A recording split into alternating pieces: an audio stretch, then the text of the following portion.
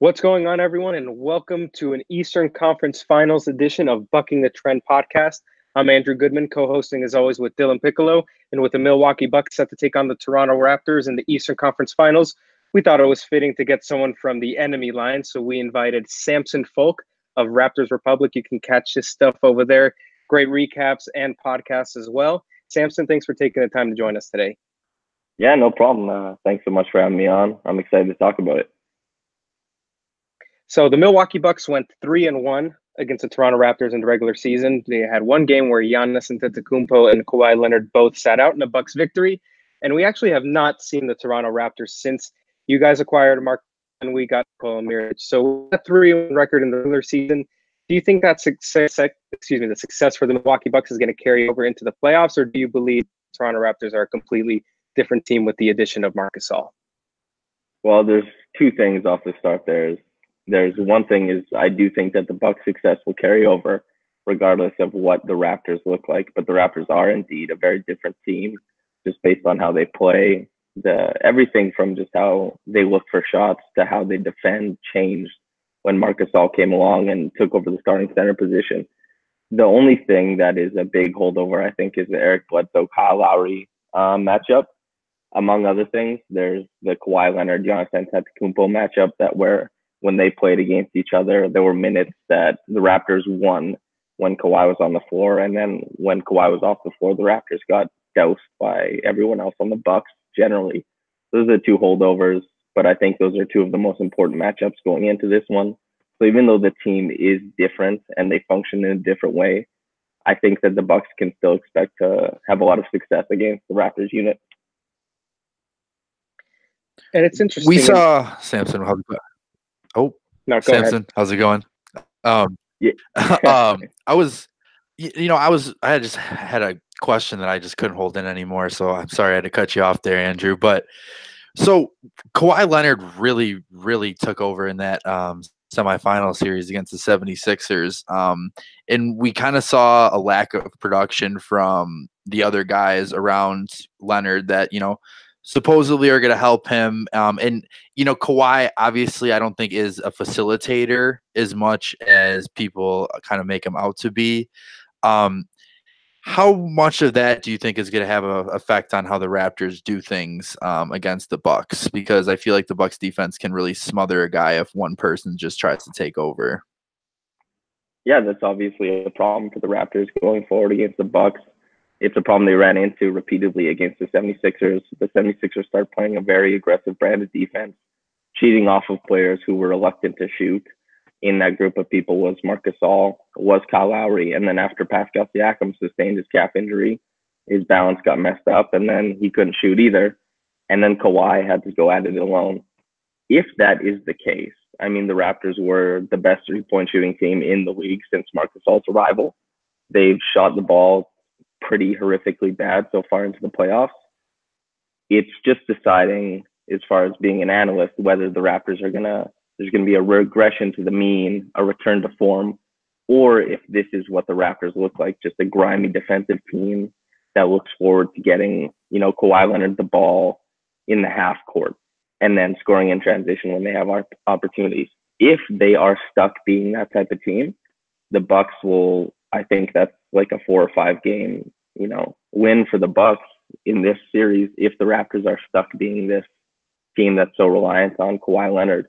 I think that the Raptors should be a little bit more sound offensively, especially when it comes to making wide open triples. I mean, Kawhi himself missed 6 in a row and he missed 14 threes in a row from game 4 to the second half of game 7. Just a bit of variance that the 3-point shot brings. You guys are Bucks fans, you know about the 3-point variance.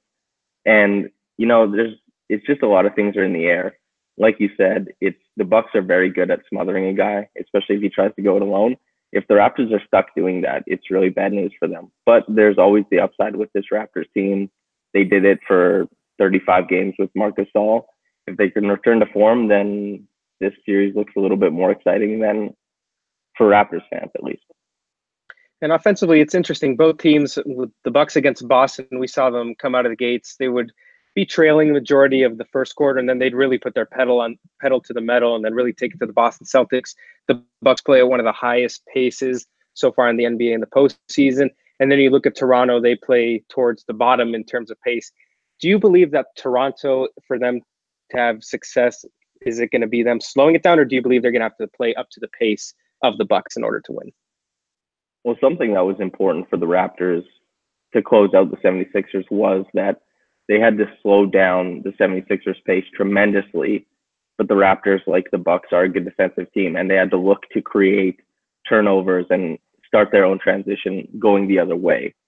The Raptors do definitely benefit from having the other team play slower on defense. Guys like Marc Gasol, they're not so good when they have cross matches and transition. That's not a viable option for the defense.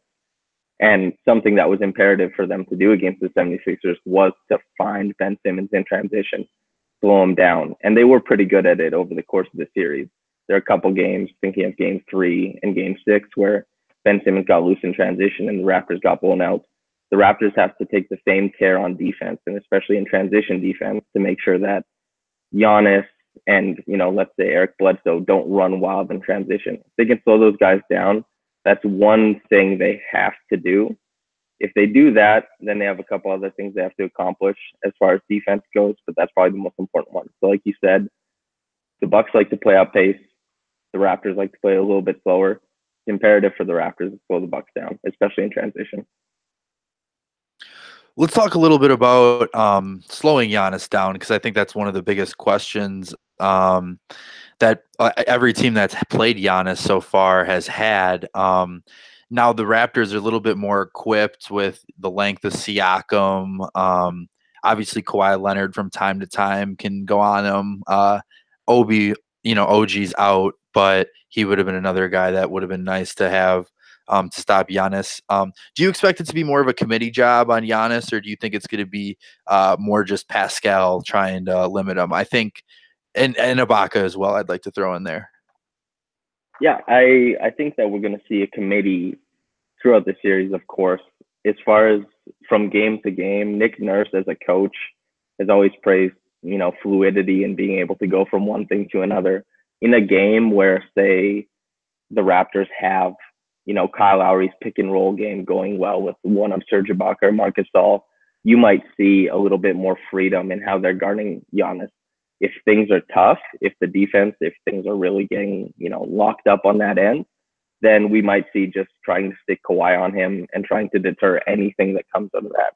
You put Kawhi on him, maybe Giannis isn't able to get as many advantages. Maybe he doesn't create as many openings for his teammates, things of that nature. And as we've seen, if you guys watch the Philadelphia 76ers Raptors series, the Raptors were really good at recovering after closeouts, funneling guys toward the sideline and in towards mid-range shots, things of that nature. They have to be pretty disciplined. Any team, I should say, has to be really disciplined to make Giannis's life hard, because as soon as Giannis steps on the floor, he creates massive problems just by, his size, his speed, his athleticism. The Raptors have to be really disciplined, in addition to having guys who already boast the type of athletic profile that would fit a Giannis defender. Let's put that in quotations, since there doesn't seem to exist a guy who can be that. But the Raptors, as far as league-wide where they rank, they have a pretty good stable of guys to run at Giannis. But the thing about Giannis is that he looks as unstoppable as any player I've seen in the past 25 years. So there'll be a committee for sure. But, sometimes they'll turn to one guy probably for an elongated space and time. And if things go well, they'll stick to it. And I wanted to ask you, for both teams, who do you think is the X factor and really can tip the series in favor of either team? I wrote a big article at the start of the year. I'm very proud of it, actually. I was suggesting that the Bucks would be the best team in the East because of Chris Middleton's propensity to take more three-point shots and Brook Lopez's arrival. I don't think it's Brook Lopez that is the X factor. I think that's Chris Middleton. There's something that is completely transformative about the Bucks offense, to my eye anyway. When Chris Middleton is making all of his shots, when he's on a hot streak, the tandem of Giannis and Middleton it looks like they can't be beaten that way. As far as the Raptors, Siakam had a tough series after he was injured, and having Joel Embiid guard you that's pretty tough already. Joel Embiid is Defensive Player of the Year nominee. And Siakam isn't known for his prowess in the mid-range or in pull-up triples or anything like that. So his work at the rim was a little bit more difficult. Depending on who matches up with Siakam, Siakam had a terrific game one against the 76ers. He had an awesome series against the Magic, even though Jonathan Isaac and Aaron Gordon blanketed him the whole time. I don't think Siakam, even though he struggled towards the latter half of the 76ers series, is a guy who's bad in the playoffs. I think he's quite good. I don't think he'll be in the DeMar DeRozan group of guys, things of that nature. Jamal Murray as well.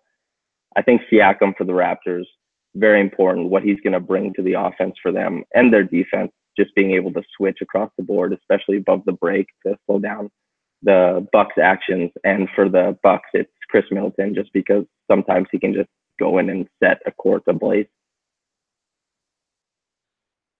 And I agree. I think Chris Middleton is one of the bigger factors in this series because, earlier in the season, I kind of thought that, and I still do to some extent, I think that Eric Bledsoe's their ceiling. When Eric Bledsoe is playing his best, I think that's when the Milwaukee Bucks are playing their best. But as Chris Middleton the last couple of games has just been draining shots, and these are huge momentum buckets that he's hitting too. It's been absolutely phenomenal for him to do that. But I also do think it's Eric Bledsoe. I think it's important that he wins that matchup against Kyle Lowry. And you touched on it earlier. I think when you look at Lowry's, they're both smaller guards in a sense and both kind of stockier.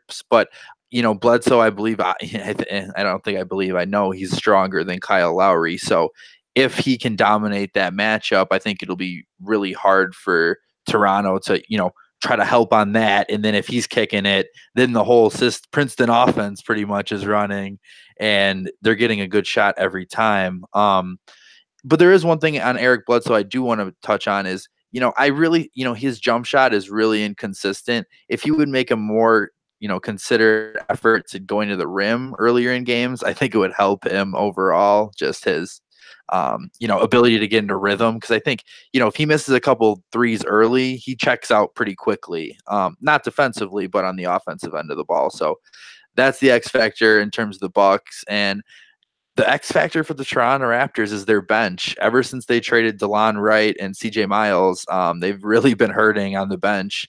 Van Fleet had a rough beginning of the series against the 76ers, came on a little bit at the end. So if Van Fleet can get it going, you can maybe see Toronto edging out maybe a couple more games. Yeah. Bledsoe's a really good point. Sorry to cut you off, Andrew, but Bledsoe, more so than even his offense, Bledsoe has the capability. If I had a vote for all NBA defensive teams, he would probably make the first team for me as a guard. I think specifically in the matchup with Lowry this year, he held Lowry to 0 for 11 shooting from the floor. As far as the strength comments you had about Lowry and Bledsoe is, rather than strength, I would describe him as explosive, where Kyle Lowry has that old man, big butt, power forward type of strength. Bledsoe has that, explosive, jacked guy at the court that just bullies everyone and can lock an offensive player between his knees when he's playing defense. And what Bledsoe is able to do to stymie the Raptors offense as far as blowing up pick and rolls, completely, suffocating different players at different times, whether he switches onto Danny Green at times or he's just exploding towards Fred VanVleet or Kyle Lowry, intimidating them with his strength and athleticism. There's a lot of things that the Bucks can do to intimidate the Raptors on offense, but Bledsoe at the point of attack is larger than life. That's why we call him Baby LeBron. Yeah, definitely. He is down to the 6. He's got it, to be honest with you. He's all tatted up and everything. But Andrew? Well, just going off that, I'm a firm believer that Eric Bledsoe's muscles have muscles on themselves. And obviously his defense can't be understated. He's been doing this throughout the season. He's just been locking up opposing point guards. But for me, I'm going to go in a little bit of a different direction for the Bucks X factor. I'm going to go with Nikola Mirotic, who just announced that he's going to be starting game one, going to have Malcolm Brogdon off the bench. And offensively, if he can hit shots quick off the catch and shoot, it's obviously going to be great for the Bucks, open up the floor against Toronto's defense. But on the other hand, he's going to have his work cut out defensively. As we know, Mirotic isn't one of the greatest defenders in the world. So if Milwaukee is able to mask his defensive inefficiencies, I should say, it's going to be looking good, but the Raptors are going to have that mismatch with Mirotic on the floor offensively for Toronto to exploit. And then on the flip side, my X factor for Toronto is going to be Danny Green. I just love the way Danny Green plays basketball on both ends, really knocked down the three. He shot the ball well throughout his career against the Bucks, even when he was with the Spurs. Obviously, we were talking about transition defense for Toronto earlier in the podcast. And when you think of transition defense, Danny Green might be one of the best defensive transition players in the history of basketball. I mean, his importance in that role cannot be understated. And I think he's just a guy that throughout his career has been slept on, and at a moment's notice he can get going, and he hits a few big threes for Toronto, get the crowd in it. Who knows what the series is going to look like? I think you bring up a really good point about Danny Green, actually, especially with Nikola Mirotic, because I think defensively that's going to be one of the biggest question marks. Nico's starting game one. It's now been reported. So where are they going to throw him defensively? I've heard maybe Danny Green because of pick and rolls. You don't really want him in those. But can Danny Green beat him off the bounce? More than likely every time he's going to do that. So I think that's another thing that's going to be interesting to see who Nico's going to guard, because having Brook and Nico out there, little weary about it still. They seem to have figured it out against Boston, but who knows? Toronto could be another animal. I just hearing that from, a Toronto Raptors writer's point of view, hearing that Nikola Mirotic would be in the starting lineup as opposed to Malcolm Brogdon is a big sigh of relief for me personally, to be quite honest with you. And just as an aside, I'll say that. But to get to the Danny Green thing, Danny Green shot less than 30% against the 76ers. He shot like 33% against the Orlando Magic. Everyone that cheers for Toronto is waiting for that comeback to come around for his three-point shooting. And there's a lot that he brings to the Raptors offense, and there's the spacing he brings that he wasn't able to provide against the 76ers. If that comes back, the Bucks, it gets a lot harder for them to defend the Raptors. And like Andrew said, picking up in transition, being, a larger than usual two guards, and also having his name in the hat of one of the best defensive guards of the past 25 years. There's a lot of things that Danny Green can do. And that's another good X factor, I would say. What are some key stats in the box score you think are going to matter? Like in the Celtics series, clearly for the Bucks, it was points in the paint. I didn't really look at the box scores, I can't lie, for Toronto and the 76ers. But what do you think are some big numbers that are going to stand out for the series? Oh, man. I think that this sounds overly simplistic, but the Raptors in a lot of games, they shot sub 30% on the wide open threes. And sub 30% on wide open threes is actually really tragic. That's terrible.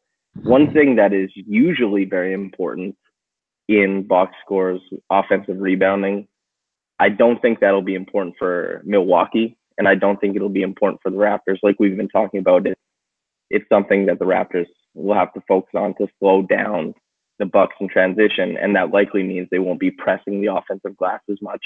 And you take into account that Milwaukee was the best team in the league at cleaning their own defensive glass all year, and that Milwaukee isn't a particularly great offensive rebounding team. I don't expect offensive rebounds to be a huge part of this series. I know you asked for something that was going to be a big eye-popping thing, and I'm going for the inverse. And it's a boring answer to say that the Raptors have to make more open looks, but that's been the crux of these playoffs so far. Is Kawhi Leonard has a ton of gravity, and the Raptors haven't been able to make anything off of it. Whereas the Bucks have, like I talked about with the podcast I did with Andrew, the Bucks have done a pretty good job of making shots off of Giannis. So looking for a little bit for the Raptors to meet in the middle so the series can even out, things of that nature. As far as like box score hunting, there's not that much value in the box score. That's like the only thing I would bring from the box score, a holdover from the 76ers Raptors series, is Joel Embiid had like an ungodly plus 90 in 7 games, and they were like minus like 109 in the like 90 minutes he wasn't on the floor. And I guess just try and make sure that Giannis doesn't have as monstrous a plus minus variation, something like that. Well, you look at, go ahead, Andrew. Sorry. Yeah, I just want to say for me, an important factor, it's not what pops up in the box score, but for me, it's going to be deflections. Milwaukee is able to keep active on defense with their hands, create some deflections, get out and transition where, that's their bread and butter right there. It's really hard to stop Milwaukee in transition. So if they can get that going, then, it's going to be an uphill battle for Toronto. Why do I feel like it's going to be an uphill battle for Toronto? Is that just how good the Bucks are? I mean, because I was talking to Andrew before the podcast, and I'm like, the Toronto Raptors have been right there with, like, for people that can't see what I'm doing, I'm holding my hands at equal length, equal height, and they've been right there with Milwaukee this whole season.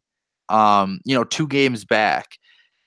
Is Toronto just running into a historically great team? Because I think Toronto is a fantastic team. Obviously, to get to the conference finals, you have to be. I never really liked Blake Griffin or DeAndre Jordan. I've always really liked Chris Paul. The Clippers teams that he led were really great teams, and they didn't win a title. They didn't even make the conference finals. Sometimes you run into really good teams. Unfortunately for Chris Paul, he ran into the start of these terrific Warriors. Giannis, how old is he? 25, 26? 24. The Raptors. Oh, Jesus Christ. Yeah, that's what they all say. Yeah, the Raptors are running into Giannis just as they were stuck with LeBron through his prime, like from age 28 to age 32. And now they're just catching the start of Giannis's probably 7-8 year prime for him. And as far as a Raptors fan and like the confidence that you feel as a Bucks fan, when I did the roundtable for our website, when I had Andrew on the pod, I'm predicting Bucks in 6. And I'm a Raptors writer. I would love to say Raps in 7 or Raps in 6, but the Bucks are damn good at what they do. And you just have to wait to see how the series is going to shake out.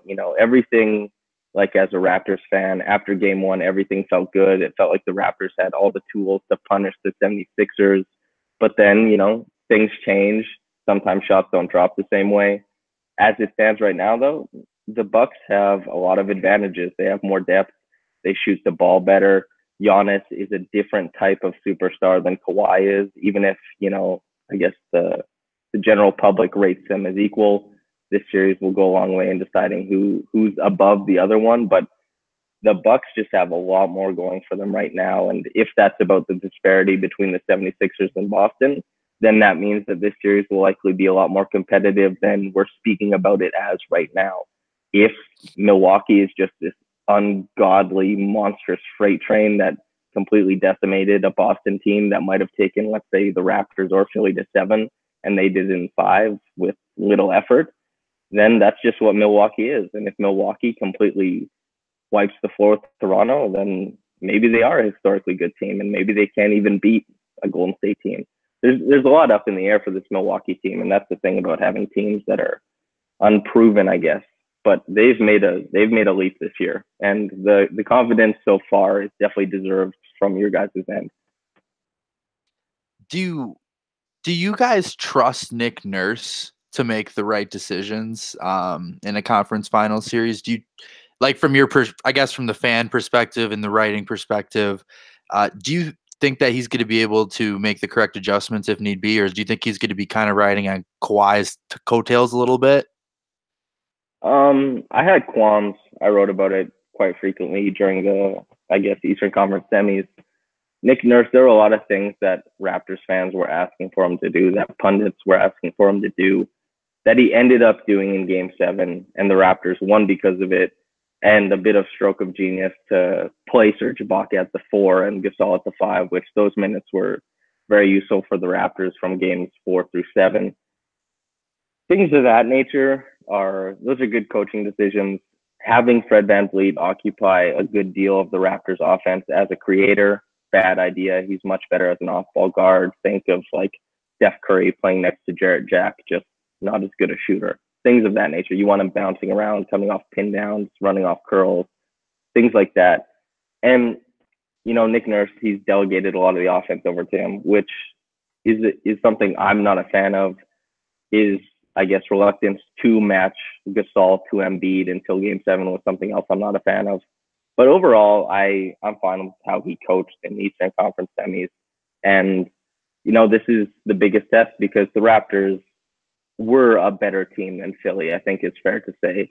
But we're speaking about it right now. The optics seem to indicate that the Raptors aren't a better team than Milwaukee. And he coached his team to beat the team he was better than. And now he has a chance to coach his team to beat a team that perhaps they're not as good as. And that's the barometer for any coach, really, is Greg Popovich for a long time in his career. He beat teams he was supposed to beat. And every once in a while, he beat a team, all of the Heat, that he wasn't supposed to beat. Things like that happen to coaches. But, Nick Nurse, this is the test. I'm fine with what he's done so far. So, we're spoiled here because not only do we get the two best teams playing against each other first shot to the NBA Finals, but you also get Giannis versus Kawhi, two of the most transcendent talents that we've seen in the last few decades. So wanted to ask you, I already know your prediction, but I'm going to ask you again, how do you think this series is going to play out? Well, yeah, it's a bit cowardly, but I had said to you, if the Raptors shoot the same percentage from downtown that they shot during the regular season, then the series gets exciting. Then I could see either team grabbing it in Game 7, and I'd love to just lean in and say, Raps in 7. Realistically, I think the Bucks are very good, and that they'll take this thing in 6. And as heartbreaking as it would be to see Giannis close it out at the Scotiabank Arena, just to see Drake heartbroken, it would be a little bit better for me, something like that. But yeah, I think it's Bucks in 6, which is unfortunate, but that seems to be my take. Brandon Jennings running through your blood. It makes sense. I mean, it's hard. Yeah. It's hard not to hop on that train. Yeah, I think I'd have to agree with you. I think games 1 and 2 are really important in this series. If Toronto can come in and steal a game, I don't think that the Bucks are going to go and run them like they did the Celtics to get back into the series. So if the Toronto can do that, that's going to be huge. And then it's like, all right, well then the Bucks at that point have to win 2 games in Toronto to win in 6. So do you think the Bucks can win 2 games in Toronto if if the Raptors win 1 in Milwaukee? I think so. I'm not 100% on that, but it would certainly make things tougher. So winning those first 2 games are going to be big. I'm sure Pfizer Forum will be, pumped for it, and playing in the Air Canada Center is no joke either. So yeah, I'll say Bucks in 6 as well. But those first 2 games are important for me. I don't know. I'm gonna go a little different. I'm gonna go Bucks in 5. I think the big deciding factor here is gonna be Homer. No, just kidding. I was trying not to go there, but since you already said it, I think the disparity between the two teams when you look at their depth is Milwaukee's just getting this abundance of production from Pat Connaughton and George Hill, and you have guys on Toronto really struggling, even though they are proven basketball players like Fred VanVleet. So it's one thing to go into Milwaukee and beat the Bucks on the road. It's not really going to happen if you're going to play hero ball and rely on Kawhi Leonard to do all the heavy lifting, like Dylan was saying earlier. You're just playing into Milwaukee's hands. But, it's in Bucks in 5, but I think all these games are going to be decided within single digits. Wow. That's a bold statement. That's pretty fair. I don't know if you can really say a gentleman's sweep being competitive, but I mean, all games are decided by less than single digits. I consider that damn competitive. So you expect the Bucks to be much better at closing out games than the Raptors do, basically. Yeah, I believe having Giannis down there, he just demands so much attention that you can overload on him and pack the paint. But then again, Samson, you and I talked about this on the podcast yesterday that you overload on him, then you're just going to leave a shooter one pass away that's going to be open. So really have to pick your poison there. Yeah, that's interesting. I think we're really far away, even though our predictions are only 1 game off. My prediction comes with the caveat that the Bucks would probably blow out the Raptors a couple times because the 3-point variation will just kick them in the ass. But I think in close games, the Raptors are generally a pretty good team. So if the games are that close, I think if the games are close, the Raptors have a good chance. But the games that the Raptors lose, I think they're going to get absolutely demolished in some of them. Well, look at what's happened in the Celtics series when Milwaukee played. It's that third quarter. It's that 6 or 7 minutes in the third quarter to like 9 minutes in the fourth quarter, and that's where they separate the games. People were saying, oh, well, Kyrie Irving's such a great closer. That's why I'm picking the Celtics, and I'm like, well, if they're down 20, what does it matter? You know what I'm saying? So I think it's if the Raptors can, or the Bucks, or whoever is in that third quarter can keep it within 10, at that point with 9 minutes to go, then you're going to be in those type of situations. But the Bucks, for some reason, have a weird instance of either doing really well or really poorly in that third quarter. So I think third quarters are going to be really important for the length of the series as well. Yeah, there's a really large collinearity between really good third quarter teams and championship contenders as well. So whoever does better in the third quarter between the Bucks and Raptors, I assume it will be the Bucks, because that's usually when starters ram heads against each other, and the Bucks starting lineup is really great. Even if I think that I would rather put Brogdon in instead of Mirotic if I were, Budenholzer. But yeah, the third quarter, that run is more important than anything else. We've seen the Warriors end postseasons with that run. We've seen the Warriors dominate the last 5 years with that run. And the Bucks before Mike Budenholzer got here, their worst quarter in every single game was the third quarter. They'd always come flat, and that's when they would get punched in the mouth. So having that now, where you're being the team that's coming out as the aggressor in the third quarter, is definitely a nice change for sure. Yeah, no, I go ahead. Yeah, I'm all for it. I agree. Third quarters are muy importante. Yeah, there's a lot of things up in the air. Game one will tell us a lot, and no rash decisions, anyone. Paul Pierce, shut your goddamn mouth. I don't want to hear it. So is this going to mean if Toronto wins game one, Tracy McGrady is going to be on the jump? Be like, oh man, this is over. It's over, man. Toronto's going to sweep. That'd be terrible. I truthfully don't like people with all this Bucks confidence. It gives me just a touch of anxiety in my soul. Oh yeah, absolutely. I would rather be the underdog. All season I was saying, damn, I wish people would talk about the Bucks. And now that they're talking about the Bucks, I'm like, please stop. Just I don't want any of that negative energy. On Twitter, I found that like Bucks fans have been very confident. It's like the same thing as Philadelphia fans were not confident, as I noticed before the Raptors 76ers series, but the Bucks fans have been very confident. And the Raptors fans is toxic. The Raptors seem to be a little bit despondent because we didn't, thrash the 76ers. So we're kind of looking at Giannis like, well, he's not injured like Embiid was. He's not sick like Embiid was. He might dunk on us like 12 times a game. And that spells trouble. Bucks Twitter is aggressive, I'll tell you that much. When they start getting, by the second quarter, when they have a couple Miller Lights in them, it's pretty much over, to be honest. You probably want to stay off or hit that mute button pretty quick,